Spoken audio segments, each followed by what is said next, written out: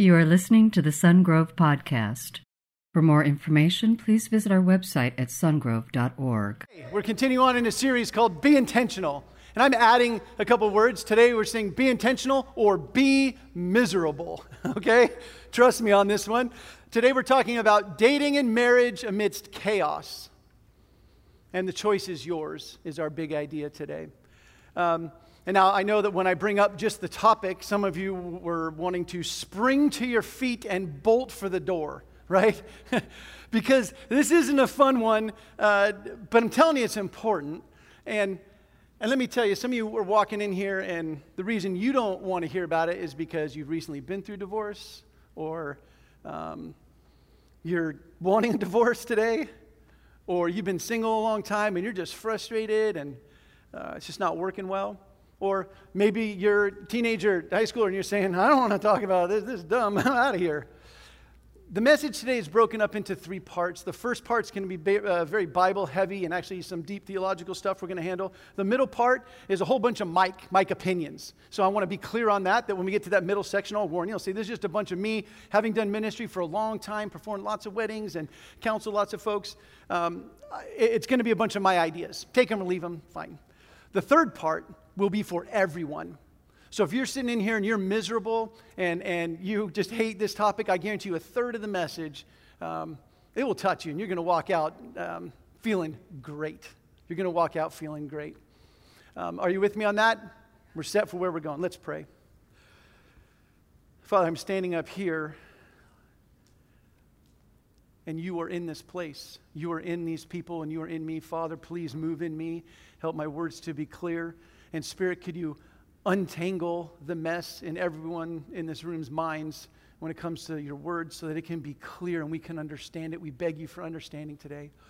And God, I pray for the hurts of the people in this room with just this one topic, that they are deep and they are serious and your word has answers. We thank you for that in your son's name. Everybody said, amen. All right. Knowing this was the topic, I had a cute conversation with a guy who was telling me about this girl that he met in youth group. And they were just friendly. They weren't really friends, but they were friendly. And he was going away to join the Navy. He's going to be a Navy man. We got any military folks in the house? Raise your hand. Military, anybody? Whoop, whoop. Thank you for your service. We're all grateful. Aren't we grateful? Thanks for that. He's going to go off into the Navy, so they're throwing him a party. They're going to throw him a going away thing. And it's actually at this girl's house. She's hosting the party. And throughout the evening, whatever, at some point, she asked for permission to write letters back and forth. And he said, sure, that sounds great. So I don't know how long, weeks, months, I don't know how long it was, but letters back and forth. All of a sudden, he jots down on his thing, his start and said a dear, whatever. This time he says, hey, babe, and continues on with his letter. I'm a guy's in the room, it's nothing, right? But ladies in the room, that is something, isn't it? And let me prove it, because when he got the return letter, this is the first words of the letter. Hey, what's with all the hey babe stuff?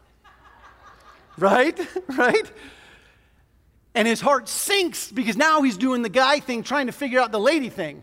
Right? He's going, what did I mean by that? How am I going to reply? The next 5 words or so made him calm down and relax. She said, whatever it is, keep it going. Isn't that cute? Oh, you can for that. That's cute. We're talking about all this mushy-gushy love stuff. And if we want to have that kind of, I don't know, they've been married 50 years. Isn't that cool? I think that's really cool. Give it up. Anybody here married longer than 50 years? Wait, in the back. How long? 50. Wow. In the room. That's pretty great. Now, that could mean they have a great marriage. That could mean they have a great marriage. But what if they're awful to each other for 50 years, right? What if they're just horrible? So we can't define a great marriage as, just the length of time. That doesn't work, right? They could be horrible. What about, we have any newlyweds less than 2 years married? Raise your hand. Oh, quite a few. Less than 1 year. Less than 6 months. Oh, they're all cute and coming to church and arm in arm. It's just, sorry, I got a little sick. No. No, I did. No, but I love love. That's great. We actually have something for whoever's the newliest married. 2 months? Wait, who? What? How long? Yell it out. 3 weeks. Here, we got something for you. Free tickets to a concert, because you guys need to get out. You can't just stay in bed all day, guys, okay? I know you're 3 weeks in. Okay. How about 7-year marriage? Been married about 7 years. 7 years? Okay, and another 7 years. How close to 7 years? And you guys? April, they win. April in the back. We have a book, and it's the big idea of the book is this. Hey, I married a broken person. I'm a broken person. Why are we so surprised that our marriage is all messed up? That's the whole point of it. And you guys are at the 7 year. That's like the 7-year hump, right? We know that. You got to get through that 7th year and keep going. So what about this? I'm a math guy. I'm kind of a nerd when I think about a great marriage. What if it's LFPY, least fights per year? What if we evaluate marriage that way? Least fights per year. That doesn't work because I have had people and talked to them, and they tell me the story where they didn't fight, they just didn't do it. And then after 40 years of marriage, came home one day, and there was a letter just saying, I'm leaving you. They didn't fight. So that can't be the mark of a great marriage. How about this? And this one is based on a biblical principle, biblical idea, and here's the biblical idea. Forgiven much, love much. Forgiven much, love much. Jesus tells a story to some of the Pharisees, and he tells them this idea that if you have somebody who's in debt $1,000 and someone who's in debt $1 million, and both debts get wiped clean, who's more grateful? Who's more grateful? The $1 million guy, right? Because they were forgiven more. And Jesus says that the person he's actually talking about is a woman that's sitting down, and she's supposedly some notorious bad lady, done bad stuff, but she's weeping at his feet, cleaning his feet with her tears.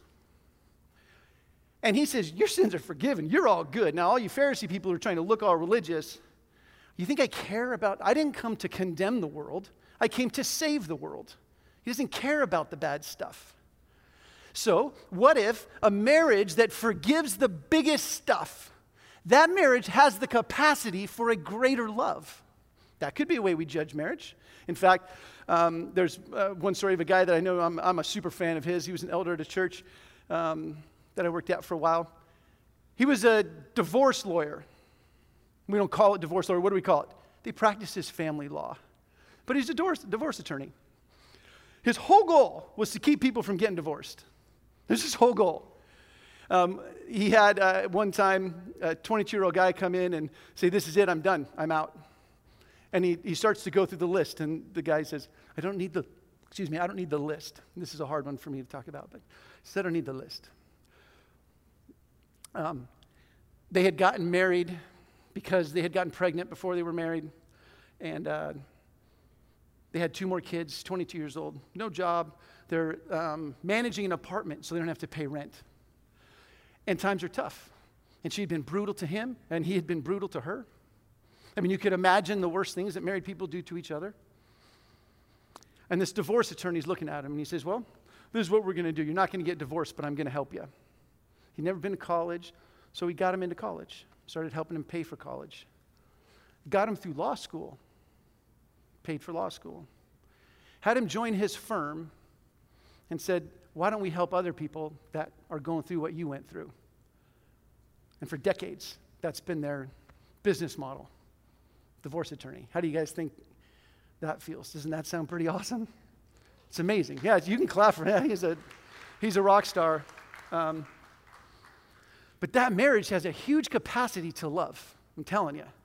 A huge, maybe even a greater capacity. But the way we can know about this idea of perfect marriage, we're going to toss out all the garbage that's out there, all the stuff you've seen on TV and all the love stories and the novels, and we're going to go straight to the Word. So grab your Bibles. We're going to Genesis 1. We're going to start with the perfect marriage. The big idea for this first part is choose a destination. I mean, this is huge. Choose your destination. Without a destination, so if you're entering into this thing of dating, or you're young and you're thinking about it, or maybe you don't ever want to date again, but the idea here is choose your destination. What is God, and where does God want us to end up in marriage? What does it look like? Genesis 1, starting at verse 26. This is day 6 of creation. Then God said, let us make mankind in our own image, in our likeness, so that they may rule over the fish in the sea and the birds in the sky, over the livestock and all the wild animals, over all the creatures that move along the ground. Isn't it interesting that it starts with, then God said? Who's he talking to? You ever thought about that? Then God said. So he's having a conversation about this idea of creating people. And a lot of people look at this passage, and what they don't want to do is admit that it's this idea of the Trinity that we're singing about earlier. That's the three in one, Father, Son, Holy Spirit, and they're three, but yet they're one. They don't want to have to go to that complicated thing. So what they say is, God's talking to the angels. He's talking to the angels. Well, let me just dispel that very quickly just by looking at the passage. It says, let's make man in our image. Well, angels aren't made in the image of God, only us. Isn't that cool? Did you think of that? Only us. So that can't be it. It also, if it's not the Trinity, if it's not the Father, Son, and Holy Spirit, then all of these verses I'm about to spat out to you. If you have your pens, you can grab it and get ready to write because I'm going to go fast. But you can write them down. This is going to prove the Trinity is right here in this passage. Ready? Hebrews 1:12, Colossians 1:16, 1 Corinthians 8:6, John 1:1, and John 1:3 all say that Jesus is the creator. All of those passages. In Genesis 1:2 and Psalm 33:6, we have the Holy Spirit there. And right here we have God, what would be the Lord the Father. All three. That's a massive idea here that at the beginning, in the beginning was the Word, that's Jesus, and He was God and He was with God. So they can be God and yet be with. It's a very interesting concept. But it's right here at the very beginning. And what is this conversation he's talking about? He's saying, let's make these people in our image, in relationship. They're having a conversation. Isn't that fascinating? Then he also says here, he gives them responsibility. What are they supposed to do? Rule over the animals. So we got jobs to do. I like that, and I know it's not in this passage, but again, this is the perfect marriage before the fall. We're day 6 of creation. You ever wonder what heaven's going to be like?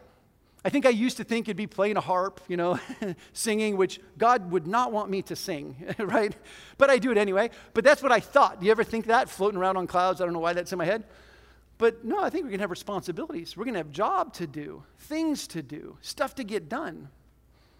It's not going to be as hard as it is now because we know after the fall that was things got harder. But that's a huge point here. Okay, next, let's go to the next verse. So God created. So they had a conversation about what they were going to do, then they did it. And now, when I keep saying they, some of you in here are going to get very mad at me because you're saying, no, this is a monotheistic religion. It is. It's one. But when I'm saying they, it's because all three of them are there, and yet they're one. Mind blown? Good. You can stay there. It's okay.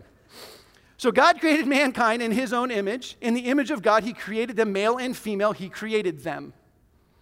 Both equal. Both in the image of God. It can't be any more clear than that, can it? There is no weaker. It doesn't say that the man is better or the woman is better. God created both of them in the image of God. Okay, next he says, God blessed them and said to them, be fruitful and increase in number. Oh, another thing we get to go do. Yay! Okay, that's a fun one. Fill the earth and subdue it. Again, this is the rule over. Wait a minute. Who's he talking to? Well, now he's got to talk to the creation. He's got to talk to the people. He had the conversation among the Trinity. Then they did it. But now they weren't there when they had the conversation of what they're supposed to do. So God has to talk to the people. He's telling them, go now, be fruitful. Go rule over the earth and subdue it. Rule over the fish and of the sea and of the birds in the sky, over every living creature that moves on the ground. Don't you love that right after creation, God had a conversation with them? That's powerful, making it very clear what they're supposed to do. Subdue it, fill it.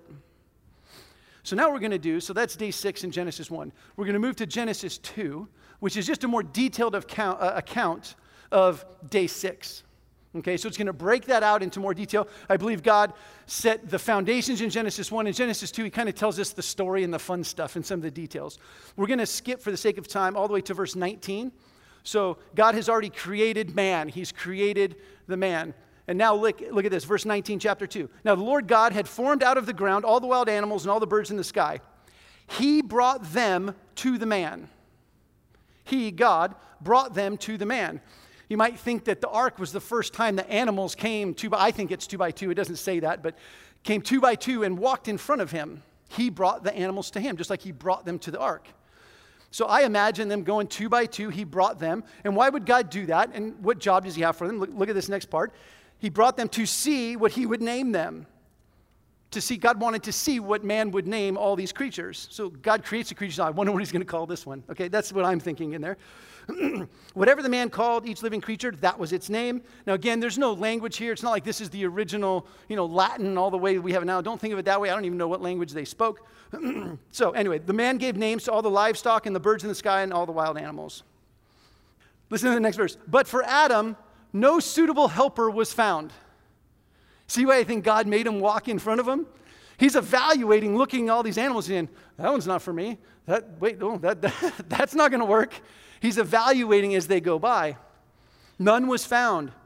So the Lord God caused the man to fall into a deep sleep. And while he was sleeping, he took one of the man's ribs. You've heard that before. Better translations probably side, from the side, not just the bone. And you'll see it right here. And then he closed it up and replaced it with flesh. Then the Lord God made a woman from the rib, or the side of Adam, that he had taken out of the man. And listen to this. He brought her to the man, just like he did all the other animals. Isn't that neat? I love that idea, that God walked her.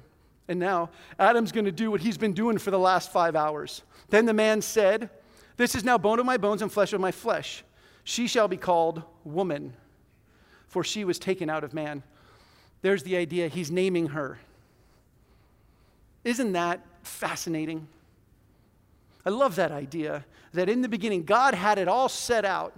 And again, in Genesis 1, he says, what's the important part? They're all equal. It doesn't matter who came out of whom. That doesn't matter. That's not the point. The point is, I made them male and female. He created them both.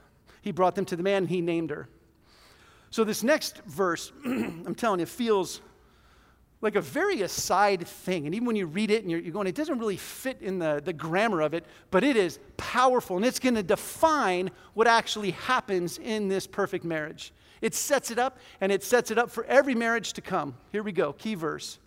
That is why a man leaves his father and mother and is united to his wife, and they become one flesh. Biblical marriage was created by God. Biblical marriage is one man, one woman. Biblical marriage is the start of a new family. That's the idea of flesh. And we would say, maybe not bone of my bone, flesh of my flesh. We would say something like flesh and blood. My kids are my flesh and blood. Isn't that how we would probably say it today? It includes sex, and it is only in marriage is where sex belongs. That's why it's in this passage. And it says, Hebrews 13:4, if you want the idea of what that means, is the marriage bed is to be kept pure because of this one flesh idea. Do you guys go to a lot of weddings? I obviously go to lots, right? So I'm not cynical. I love. Trust me, I do. And all these cutesy little ways of people trying to demonstrate what's happening. You ever seen like the groom and the bride? They each have a candle, and then they light the big candle in the middle. Oh, that's so sweet. They're trying to give an example of what this idea is, and so many of them bug me. The one that bugs me the most, the one that bugs me the most is the one where the guy has like a glass jar of blue sand, and the woman has a jar of white sand, and then there's an empty jar in the middle, and they fill it. It's so cute because it swirls in it. Here's why I hate it. You know how easy it would be to separate the sand? Like, that's what goes on in my mind. I'm like, it might take me hours, but I could go blue here, white there, blue there. Well, that is not what God means by becoming one flesh. It's a weird thing, guys. It's something that went in this beautiful way, and it gets messed up. Like if somebody in there then, in this marriage relationship, goes and has a physical thing with somebody else, it just feels so wrong. And I talk to guys all the time, and they try to say, Mike, why does it hurt so bad? And you keep telling me to just forgive them. And I'm like, you should. Like, it's pretty simple. And he says, yeah, but I don't have to. Anyway, we have the conversation, and I say, it's okay that it hurts bad. It's supposed to. Imagine taking your flesh and ripping it apart because you're one. You guys get that? And then there's no way to rip it cleanly. There's no way to just take part of it. But okay, yes, you'd have a greater capacity to love in that marriage. So let me go back to that. This isn't a condemn the world thing. This is to have you have an abundant life. That marriage is meant to be beautiful. Best marriages are the restored ones, if you ask me. So, but we can't downplay this one flesh idea. We can't downplay it, because if we do, when we go dating, this thing called casual sex, or I don't even know what you call it nowadays. It's chaos. It is just chaos. And I have so many stories of now 5th graders and 4th graders, and it's disgusting and so sad. But when you take God's perfect ideal out of it, there are no boundaries. No one knows where to go. So we have to choose our destination. We have to choose it carefully. Okay, here comes the middle part. This is more the Mike opinion stuff. And the idea for this section is choose your relationship vocabulary. Choose your vocabulary. We have to redefine some terms here, especially in church, because we're all over the place on this one. So here we go. Dates. Dates. We got to call it what it is. Call it a date. If it's a date, it's a date. If it's not a date, it's not a date. So these are the questions I get asked all the time. Mike, can you go on a date as friends? Of course, but call it a date. Don't say we're hanging out. No, you're on a date. But it's okay, you're just friends. That's fine. Church people all get all freaked out when you want a date with him, or vice versa. It's nothing. There's no commitment. It's just a date, right? It's not that big of a deal. Mike, can you go on a date with one person and then another person the next night? You can. It's not a big deal because it's just a date. I don't recommend it. I personally would love to see people, if someone's going to take my daughter on a date, well, great. Don't go on a date with another girl the next night. Think about it. What if you want to date her again? Okay, not recommended. Here you go. Tough one. Can you go to dinner and then a movie and a picnic at the park and call it hanging out? Can you? No, you can't. And I'll prove it to you. Here you go. If this Friday night I'm hanging out at Macaroni Grill and I'm sitting there with someone other than my wife. Oh, some of you can go, I don't know about this. That's a good thing. But then if later, right at the park outside your house, you see me on a blanket laid out and I'm sitting there with that same woman, you okay with that? Shake your head or something. You okay with that? You want to know why? It's a date! It's a date, that's why. It's a date. And married people can't go on dates with people that aren't their spouse, right? Of course you would feel messed up about that. Hopefully you would come to me and be like, Mike, what the heck are you doing? Anyway, okay. Dating. It's a pretty simple idea. Dating. This is a committed relationship, saying I'm not going to go on dates with anyone else. For now, I'm going to stay dating you. I get asked this question, how many dates turn the relationship into dating? Don't know. There's no number. There's no number. But I tell you, some of you are in a dating relationship and you think you're still just going on dates. Somehow it transitioned. Let me tell you when it transitioned. When you added a physical expression of an inward condition. Let me prove it to you. If you have kissed a girl that you're just going on dates with, you haven't made a commitment, nothing, but you kiss her. Then you go on just a date with a different girl the next night and she sees you.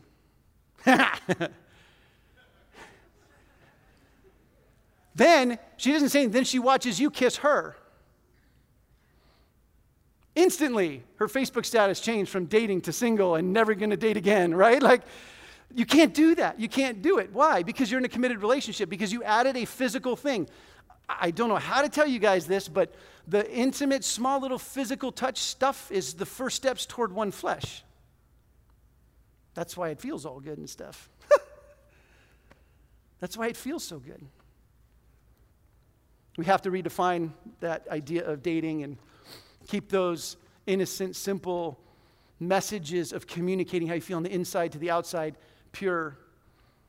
And that leads me to engagement. Now, in church, let me tell you, if I hear somebody comes up and tells me they want to get married and say, oh, when do you want me to officiate the wedding? And it's 3 years down the road. What am I going to say? That's crazy.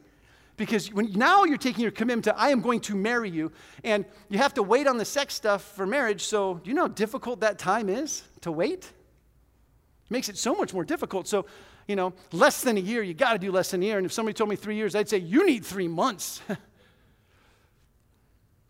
Biblical marriage, we need to define that, and let me just tell you, I can do it in 2 words. Biblical marriage, Genesis marriage. I was all confused about it. I'm going, I just don't get what the confusion is. The Bible's so clear. Finally, love. This is going to be the most difficult term to define. I'm going to start with defining as what it's not, and then the whole next third of the chapter or the message, we're going to clear this up. Let me tell you what love is not. Love is not something you can fall into or fall out of. Love is not something you can fall into and fall out of. Like you tripped and all of a sudden, I'm in love. You can fall into a lot of things, but you can't fall into love. And when I have people tell me that, well, I just fell out of love, I go, well, that's not possible. All your definitions of the words are wrong. You're missing it because love is not a feeling. I'll prove it to you. So if you're coming to me and let's assume it's your wedding day and you're standing in front of me, or maybe it's you're going to renew your vows because you're like, hey, Mike, we've messed everything up. We just need to renew it. I'm like, yes, you do. They stand in front of me. This is what I don't say. Oh, do you, Joe? I don't know who Joe is. If you're Joe in here, I'm not really talking about you. But do you, Joe? Do you like Susie? I mean, like her? We never do that, right? And Susie, do you really like him? Like, you know what I mean, like him? I don't do that. What do I say? Do you promise? Do you vow? Do you commit? In sickness and in health, what other awful situations can I think of to make sure you understand what I'm saying here? Richer for poorer. Good and bad. And the ugly. That's what we ask. Love is not something you fall into. It is not a feeling or emotion. Got to choose our vocabulary. And we're going to define this idea of love. Ready? Here we go. Last point, last third. Here we go. So if you haven't tracked with me, you're like, I don't want to listen to anything you're saying. You got to listen now. Choose to be attractive. Choose to be attractive. Now, right now, one of you just elbowed your spouse like, I got this one. I'm money. You know I'm money. Say I'm money. Anyway. Right? If you just had that happen to you, you'd be like, yeah, you got it, but I got it too, babe. Okay, anyway. You got it, baby. Love you, sweets. Okay.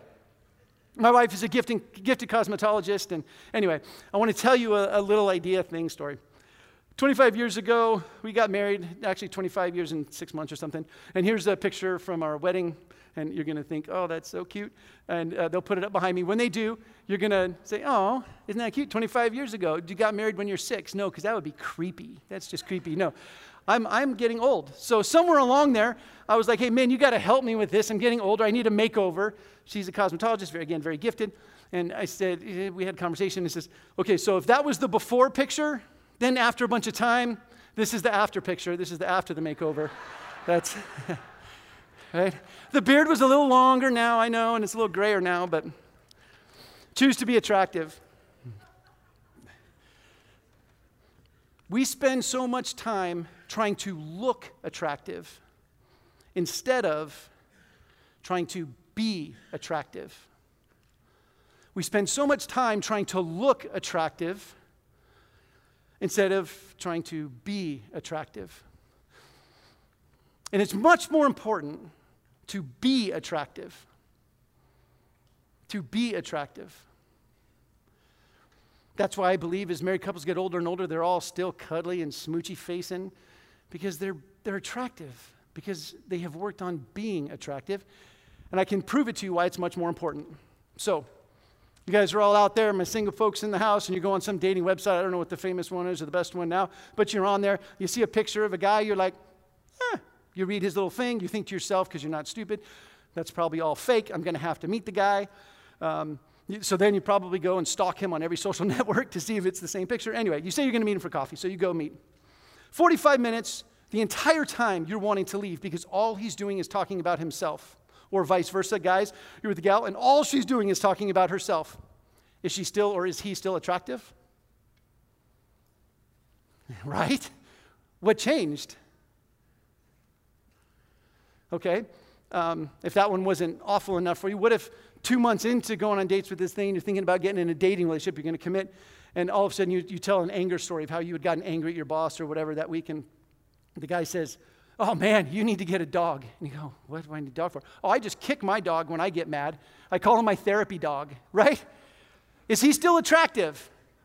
I don't care how much money he makes. I don't care if he's got the cars and the thing and the bling and the Rico. Anyway, it doesn't matter. He's not attractive anymore. Agreed? Do we all agree? But why do we spend so much time trying to look attractive instead of being attractive? Andy Stanley puts it this way. He says, become the person you are looking for is looking for. I'll read that again because it's really complicated. Become the person, which to me is the key. Become the person. Choose to be attractive. Then the person you are looking for is looking for. One older brother told his 29-year-old sister, I don't know if this is true, I just read it, but I thought it was great. And she doesn't like being single, 29 years old, she's frustrated. The older brother says, you always complain about your boyfriends. If you don't like the fish you are catching, then maybe it's time to evaluate the bait. Oh, thanks, older brother. I love you too. But that's the big idea here.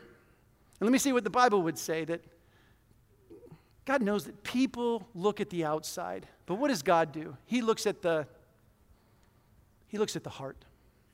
He looks at the heart. All right, our context of our last passage is so critical to what we're going to do, because every single wedding I've ever done, I always use this verse. Every wedding, or maybe 80% of the weddings you've been to, they use this verse. It's all about love, and yet let me tell you, the context is not about marriage. The context of this passage is about church. It's about this that happens. That's the context. It's 2 chapters long, and this is kind of in the middle. And it gets yanked out because, yes, it does apply to marriage. It also applies to dating. It also applies to what happens in here. So brothers and sisters in Christ. So make sure you get that in your head here, because this is a lot bigger picture than just marriage. But let me say this. John 13:35 says, by this everyone will know that you are my disciples. By this, whatever it's going to be, I'm going to say, they'll know that you're one of my people, that you're a follower of me. And it says this, if you love one another. In other words, if we can apply this verse that's coming up here in just a minute, or these verses, everyone will know that you are my disciple. Everyone will know. It will be clear. You don't have to say anything. In other words, our marriages in here would be so good. People would be like, wow, they must follow Jesus. I mean, these people are crazy. They forgive each other like crazy. I'm telling them to bolt and run. But no, not these Jesus people. How we love one another is probably the most attractive or least attractive thing about church. Here's the verse, 1 Corinthians 13, 4 through 8. If you have your Bibles, you can flip there on your phones. You can go there. I also have it on the screen. Love is patient. Love is kind. It does not envy. It does not boast. It is not proud. It does not dishonor others. It is not self-seeking. It's not easily angered. It keeps no record of wrongs. Love does not delight in evil, but rejoices with the truth. It always protects, always trusts, always hopes, always perseveres. Love never fails. This kind of love never fails. That's the definition of love. Now, I have to admit, I read this and I was very convicted, because just this last week, we were driving home as a family in the car from down south in LA. So it's about a 6-hour drive. We're about 5 hours in. I'm done, right? I'm totally done. And I think the kids were done too, because they're just being teenagers, but they're getting squirrely. And I'm trying to listen to the radio, and I keep telling them, guys, no, right. Shh, I'm shushing them right as I'm driving on the freeway, going whatever, 70 miles an hour, or probably 80. Anyway, driving, convicted again. I'm here to confess to you how horrible. Don't judge me. Don't judge me, all you. Yeah, point the finger. And I'm getting frustrated. And then I don't want to ignore them when they ask me a question. Like, if they ask me a question, they need me to respond. So now I'm going, okay, I can't answer a question, and I can tell them to be quiet while I'm still listening, but I can't talk to them while I'm listening to the thing. And here's the worst part. I'm listening to a sermon. Judge me again, yeah. I feel so bad, because I am completely losing it inside. So all I got going through my head is Tim Hawkins. I don't know if you know Tim Hawkins, but this is what he says to do in those moments, driving along. You got the kids in the back. Hey, kids. Hey, kids. Oh, is that scary? That's what he says to do. Like, Jesus, take the wheel. Oh, I can't handle these kids anymore. I'm okay if we die. Anyway, that concept is going through my head. And I have completely lost my patience now. It's everything in me to not get angry. Because they were just being kids. And again, it was no big deal. But I knew I was going to teach on this. And I think when I go through that list, if you're like me, I mean, every one of those I feel convicted on. And every one of them. And you can see here that love is a choice. Love is a choice. It's not a feeling. It's a choice. You have to choose to be patient and kind. You have to choose to keep no record of wrongs. If you have the same fight over and over because you keep pulling stuff back from before, that's totally not allowed. Biblically, that's not fair fighting. Doesn't that make you feel awful? I just fail at that one. See here, if your spouse gets sick, love always hopes they get better, but it always protects. I have so many stories of people taking care of failing spouses. You think whatever you're going through is hard, just imagine that one. I got some advice on this passage because I wanted to change it up because this is the stuff I've talked about often. And I heard this from a godly woman. She says this, I take the word love out and I put my name in. Let me tell you, that was great. Mike is patient. Mike is kind. Mike keeps no record of wrongs. Mike always protects. Mike doesn't dishonor other people. And then, after that advice and sitting on that and feeling horrible, I realized something, that I can put God's name in there. 1 John 4:8 tells me, whoever does not love does not know God because God is love. So if we aren't loving one another in here, we aren't loving in our relationships, we aren't loving the person that we're dating or that we're engaged to or that we're married to, then we don't know God. But the thing is here, I can say God is patient. Even when I'm not being loving, God is patient with me.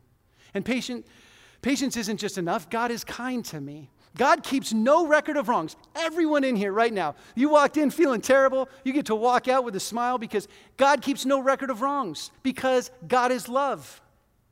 He keeps no record of wrongs.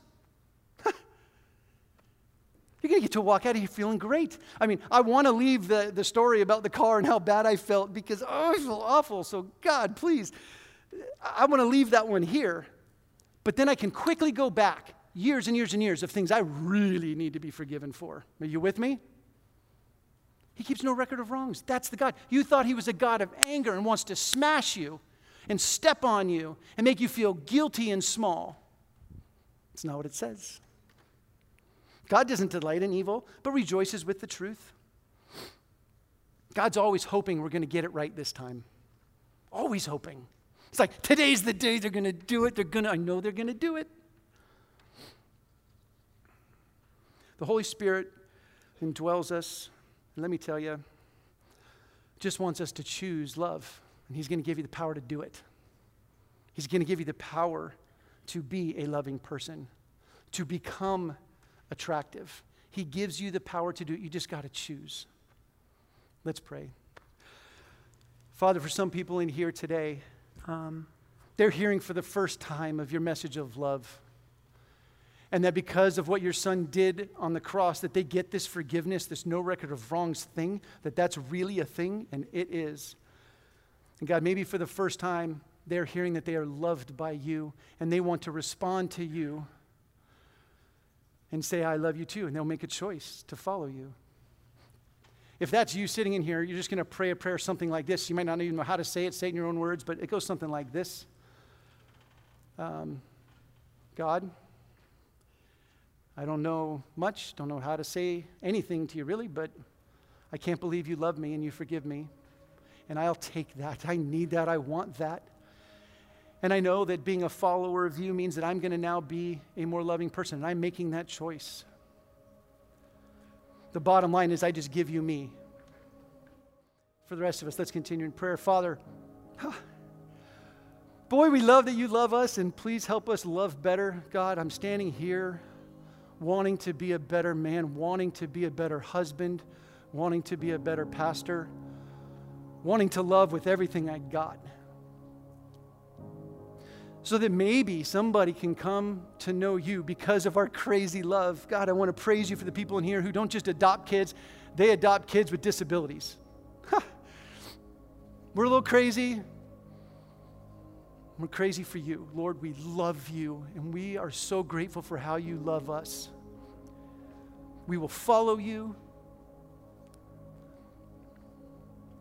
We will give you our love, and we will give it as you've given it to us, to those around us. We are your church. And this idea of love is supposed to be so attractive. God, make me attractive. Make us attractive. Make Sun Grove attractive. We pray all this in your Son's name, the very name, the precious name, present at creation, suffered on the cross and rose again. It is in the name, that name, the name of Jesus, we all pray. Everybody said. Thank you for listening to the Sun Grove Podcast. For information on Sun Grove Church, visit our website at sungrove.org.